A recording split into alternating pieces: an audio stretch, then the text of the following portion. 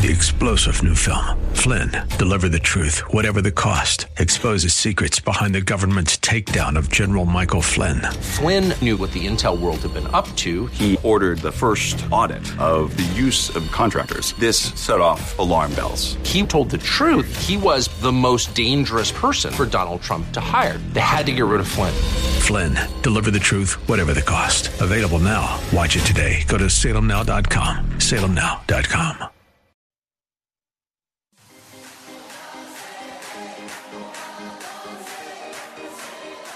Welcome to Let Us Reason, a Christian-Muslim dialogue with host Al Fadi. Let Us Reason is a unique show utilizing theology, apologetics, and evangelism to reach Muslims for Christ by comparing and contrasting Christian and Muslim doctrines. And now, your host, Al Fadi. Well, good morning, everyone. I hope you're having a fabulous Saturday. This is Al Fadi, and if you're tuning in, you're listening to Let Us Reason, and we are so excited to be of service to you, and I hope that you have found all of our previous episodes in various topics to be helpful to you and your ministry and your interactions with our Muslim friends. And of course, we've been going through a number of series, myself and Sam Shamon, who is with me here in studio, and some has to do with the concept of Tawheed in Islam and how that's actually a real dilemma for our Muslim friends, meaning thinking that the God they worship is an absolute one God. We have shown in a variety of ways that that's not the case. We have shown that the spirit mentioned in the Quran is either equal to Allah or Allah Himself, basically, which flies in the face of what Muslims say, that Allah Himself cannot really appear anyway, or Muhammad being equal or elevated more than Allah, not to mention so many other forms of idolatry that are found in Islam and its primary sources, the Quran and the Hadith. And in the last at least couple of shows, Sam did an excellent job, of course, in pointing out the obvious, and that's the worship of stones in Islam, whether the black stone or whether the Kaaba. And today we are going to continue along this same theme. Sam, welcome back, brother. Thank you so much for taking the time to do so. And I'm going to turn it over to you to continue with this excellent discussion from last week. Again, thank you for having me. And I just want to praise the God and Father of our glorious Lord and Savior Jesus Christ to fill us with the Spirit, to bless our union and our thoughts, to speak truth without error, for the glory of Jesus, to convict Muslims to get saved. Father, be glorified. In the name of Jesus, your Son, amen. Yes, last session, we were discussing the idolatrous nature of Muslims being required to visit the Kaaba in Mecca, performing the rites associated to the Kaaba, such as touching the two corners of the Kaaba and kissing the black stone. And what I want to do is I want to piggyback off that theme in the last time when we were discussing to further show how idolatrous these practices are, because even Muslim sources admit, as I documented in the previous session, that the pagans before the time of Muhammad in Mecca used to worship stones of various sizes and shapes. Not only that, they used to also touch and caress and kiss the black stone that Muslims still do till this day. And they also circumambulate the Kaaba, that cube structure, walking around it 7 times, which Muslims do till this day. And as a former Muslim, you'd also run 7 times between the two hills, Safa and Marwa, correct? That's right. Right, and so your pilgrimage would not be complete if you did not run between the two hills, Safa and Marwa, and run around the Kaaba 7 times. Am I correct, or am I just misinforming our audience?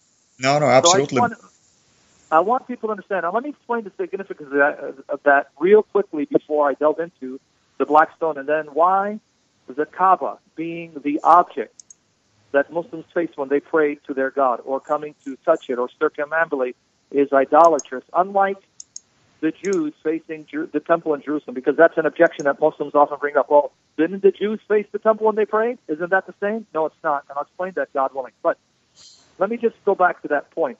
Why did the pagans run around the Kaaba 7 times and between the two hills, Safa and Marwa, 7 times, and why did Muhammad adopt that? Well, even Muslim scholars like Abdullah Yusuf Ali, if you get his English translation of the Quran with commentary, he has an appendix where he affirms this. The pagans at the time of Muhammad worshipped the planet. It was an astral religion. They believed the sun and moon and 5 other planets were planetary deities. Now let's do the math. Sun and moon and 5 planets for a total of 7.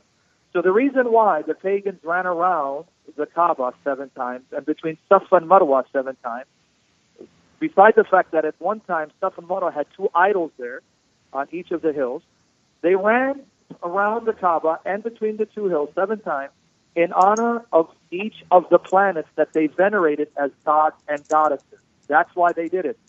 So I want this to sink in.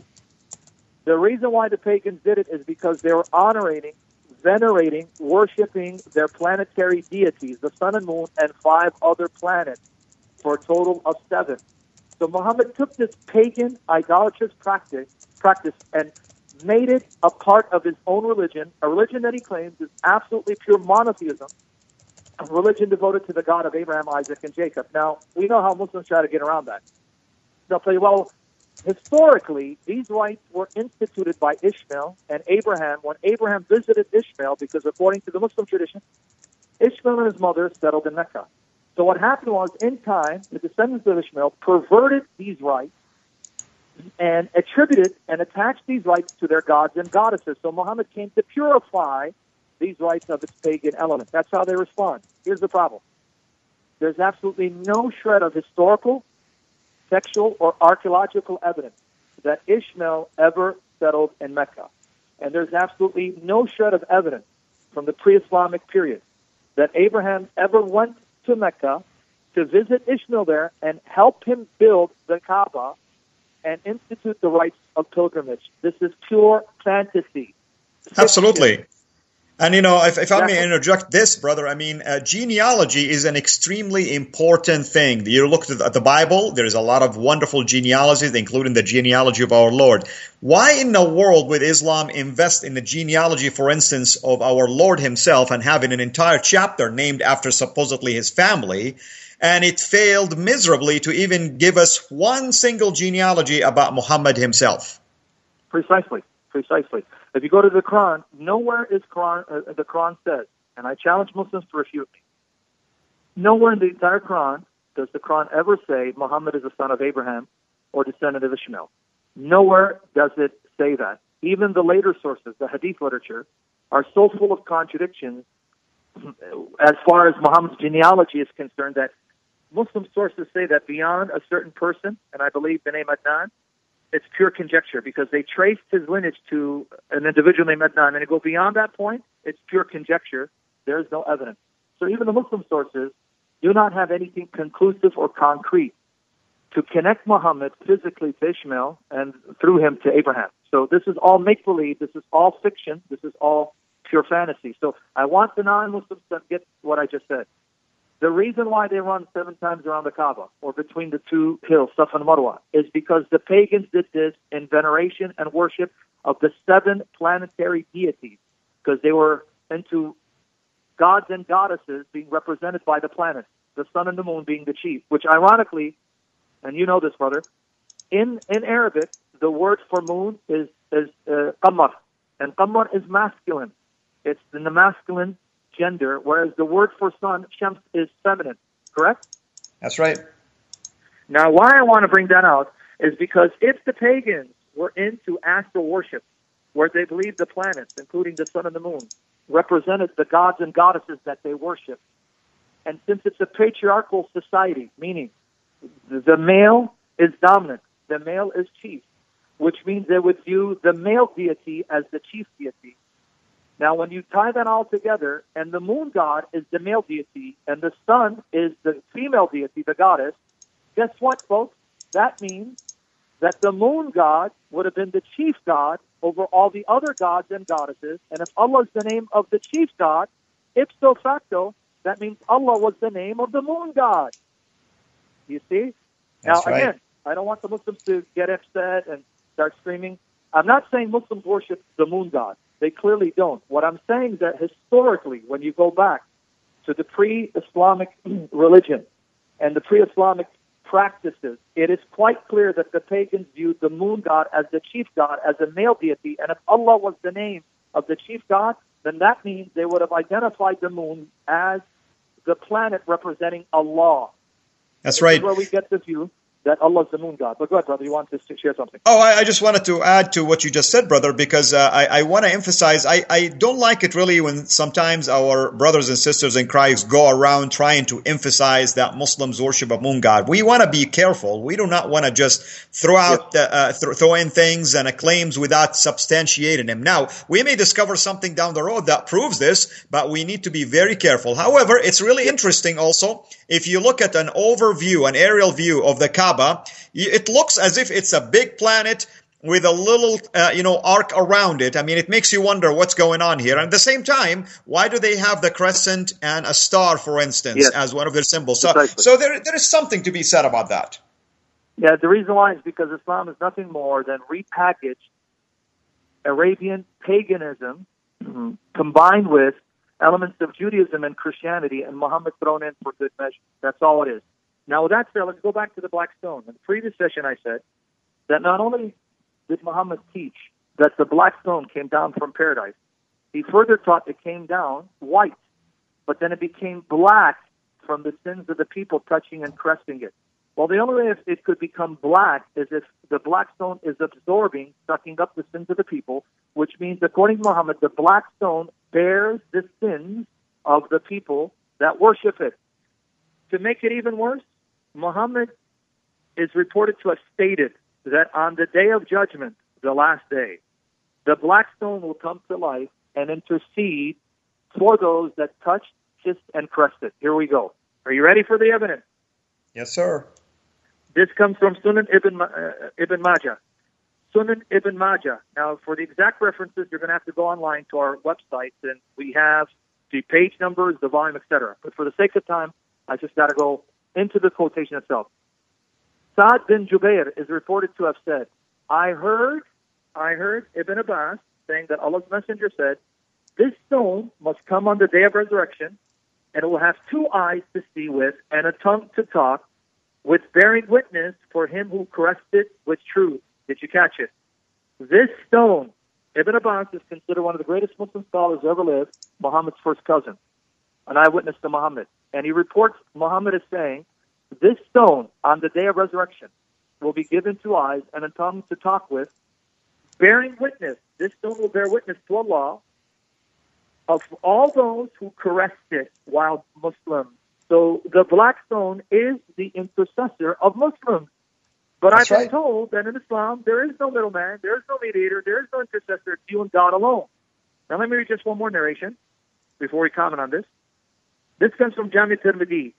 Jami' Tirmidhi. And again, Ibn Abbas narrated that the Messenger of Allah said about the black stone, by Allah, Wallah, Allah will raise it on the day of resurrection. So Allah's going to raise the stone on the day of resurrection with two eyes by which it sees and a tongue that it speaks with, testifying to whoever touched it in truth. Now, here's where I'm really puzzled. Muhammad condemned the idolaters, the pagans, for venerating stones, for worshiping stones. And when he asked the pagans, why are you doing this? Their response is because they were hoping that these objects would bring them closer to Allah. In other words, they were not worshiping these stones as gods in of themselves. They were taking these stones as intercessors, hoping that these stones would go before them, because the stones represented gods in their mind, hoping that they would bring them closer to God. And Muhammad condemned them for that. But brother, can you tell me, how is that different from what Muhammad just said? Muhammad just said, when you kiss this stone and you caress it, like I did, it will come to life on the day of resurrection, speaking for you, interceding for you, i.e. bringing you closer to Allah. What's the difference? No difference at all. In fact, what's the difference, by the way, in terms of we pray to God anytime, anywhere? Why do you have, as a Muslim, to face a brick building? Just give me a valuable explanation. Why do you have to do it that way? What if you didn't face it that way? Does that mean Allah cannot really accept anything from you? Isn't He everywhere? Yes, and that brings us to the second point. I don't know how much time we have, but we still have, let's say about 10 minutes, brother, give or take. Oh, okay, glory to God. So we can go into the Kaaba. So in other words, there's no difference between what pagans did and what Muslims are doing in the name of Muhammad. But now the very fact, and he just brought this up, not only when you perform the pilgrimage, do you touch the walls of the Kaaba, the two corners? And that supposedly erases your sin. That too is idolatry. But Muslim prayer is ineffectual, if the Muslims are not facing the Kaaba in Mecca. Now, here's the problem. If you ask a Muslim, does Allah dwell in the Kaaba? They'll say no. Is His presence there in some unique manner? They'll say no. Depending on which Muslim you ask. And again, this gets tricky because when you're dealing with Sunnis, you have the Ash'aris, the Maturidis, that do not believe that Allah has a body of some sort. Whereas the Salafi Muslims, also known as the Wahhabi sect of Islam, which, by the way, you came out of, did you not? That is correct, man. The Wahhabi is the Salafi, meaning like worshiping as Muhammad and his companions did and practiced. And so you came out of that. So you wouldn't have been considered Ash'ari or Maturidi. You would have been a Salafi, which is interesting. Because in Salafi understanding, Allah has an actual body, an actual shape of some kind. He has eyes. He has two right hands. He doesn't have a right and left. Two right hands. He has a torso. He has a waist. He has a chin. Even though it's unlike anything in creation. So they'll tell you he really has eyes, but it's unlike any eyes in creation, right? So they don't believe these are simply metaphors, whereas other Muslims believe this is metaphorical. Eyes means his sight that he sees. But with that said, both groups would say that Allah is not in creation because they deny what's known as panentheism, God is in all, or pantheism, that God is all. Now, as Christians, we do also believe that God is personally distinct from all creation, and we say that God is omnipresent. We're not saying that God is present in creation in a substantial material way, so that if I sit on a chair, I'm sitting on God, or if you touch me, you're touching God. What we mean is that the entire creation is before God. He oversees it. He sustains it. Nothing escapes His power, control, knowledge, and grasp. Now, that said, the Muslims will say, if it's the Salafi Muslim, that Allah is above His throne, which is above the seven heavens. And the other Muslims will say that Allah is where He was before creation, but we don't assign a place to Him. Now, the problem with that is, if you are telling me that there isn't a sense in which Allah is in the Kaaba, the Salafis will say He's above the throne. And the Ash'aris and Maturidis will also deny that He's in the Kaaba, because Allah is not part of creation. Then why do you face the Kaaba and bow to it if Allah is not there in some sense? Why are you facing a cube and praying? Why not just look up to heaven as a sign that God is more exalted and greater than your thoughts and creation? Because, again, even Jesus would look up to heaven. Now, obviously, when He looked up to heaven in the sky, God wasn't in the sky, but looking up to heaven is a posture. It's a posture that denotes the fact that you're acknowledging, just like heaven is higher than the earth, God is higher and greater than all creation and greater than our thoughts. So it's a posture that doesn't mean that God is literally up above, right? But it's a posture denoting God's supremacy, His transcendence and greatness over creation. Since the Muslims do not say that Allah is present in the Kaaba, then why even face the Kaaba? The very fact that they're facing the Kaaba means that the Kaaba is now being the focus of their prayer, because it's the necessary object for them to pray towards in order for their prayers to be accepted, which again shows that the Kaaba is another object, another middleman, so to speak, intercessor, so to speak, between them and their Lord. And yet Muslims keep trying to tell us there is no middleman, there is no mediator, there is no intercessor, and we don't take stone objects as a means to bring us closer to Allah. That's what the pagans did. We don't do, but that's precisely what they do. Stones, buildings, individuals that bring them closer to Allah, without whom Allah will not hear them or forgive them. So in what way is Islam different from the paganism that came before Muhammad? In what way is it different? Absolutely. And also, I want to point out something to our listeners here. The idea that Muslims have to face, Mecca in prayer happened after Muhammad migrated from, supposedly. We're historical, discoveries today are very damaging to the history of Islam as we know it. But let's go with the traditional view. Muhammad invested 13 years of his mission, if you wish, or ministry in Mecca. Then he migrated to Medina. And it was around 624 AD, give or take, that supposedly he received the revelation telling him now you should not really pray in the direction you were praying, which people will tell you it used to be Jerusalem. And now you need to start praying towards Mecca. The only problem is this. He himself did not go and destroy idols until 630. So for at least 6 to 7 years, he was facing Mecca and the Kaaba with many idols in it. Exactly. Precisely. And yet they keep telling us Islam's pure monotheism. Now, a Muslim may object to us and say, but hold on. Didn't the Jews face the temple?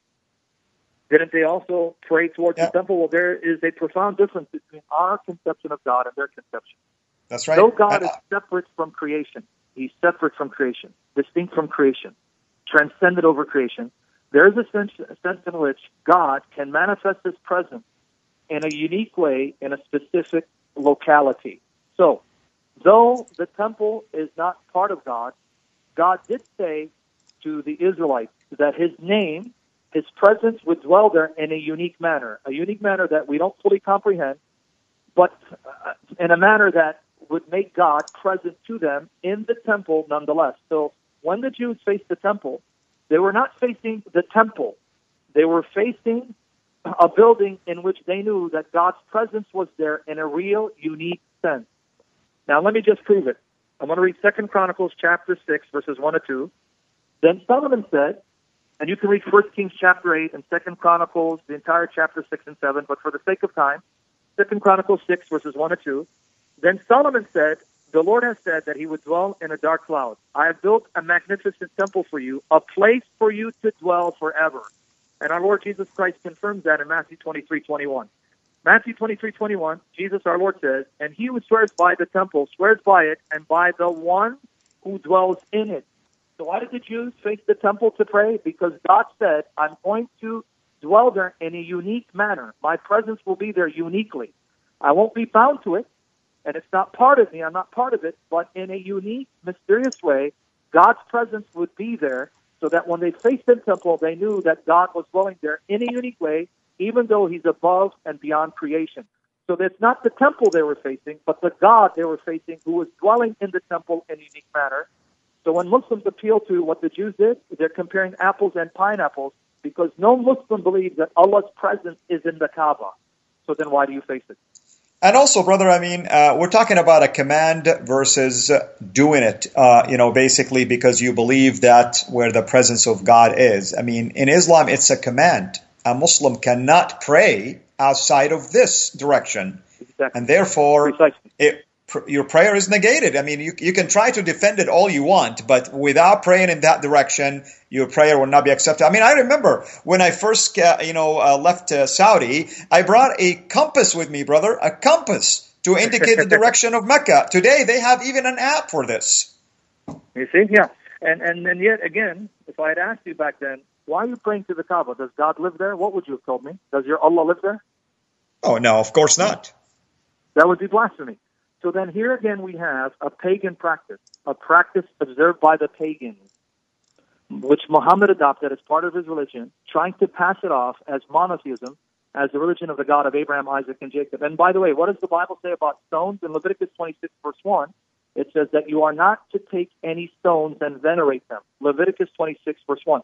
So the God of Abraham, Isaac, and Jacob, the God of Moses says, you do not take stones or figurines and venerate them.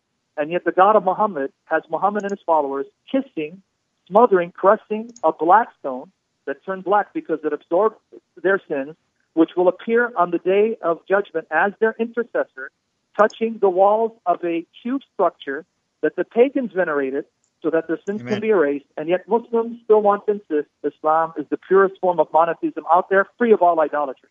It's a lie from the pit of hell. So I hope everybody's been enjoying this series. Of course, we're going to have Sam more and more with us. So please go back to the previous podcast episodes to get a context of what we're talking about. You can visit that, Let Us Reason, on our Facebook, on our website, Sira International, sirainternational.com. That's C as in Charlie. You can also subscribe to our YouTube channel, which is also called Sira International. We encourage you to become a Patreon patron and give to the ministry to allow us to stay on the air and be able to produce many podcasts and many videos. And you can do the same thing with our dear brother here. Listen to the previous episodes. He shared his information, and we encourage you to pray about supporting both of our ministries. And we thank you, and may have a blessed day.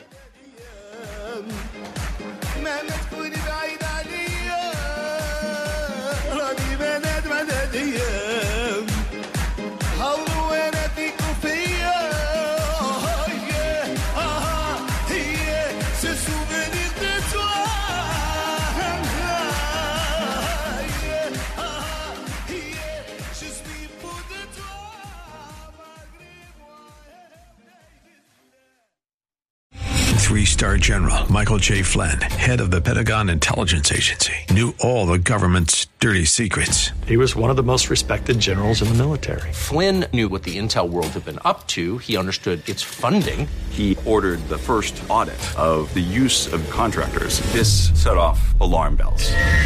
The explosive new documentary, Flynn, Deliver the Truth, Whatever the Cost, uncovers the facts behind this scandal. Flynn told the truth. He was the most dangerous person for Donald Trump to hire. I find out the worst enemy that I'm going to face in my life is right here in America. They took my assessment and they wanted me to change it. And I was like, I'm not changing it. They had to get rid of Flynn.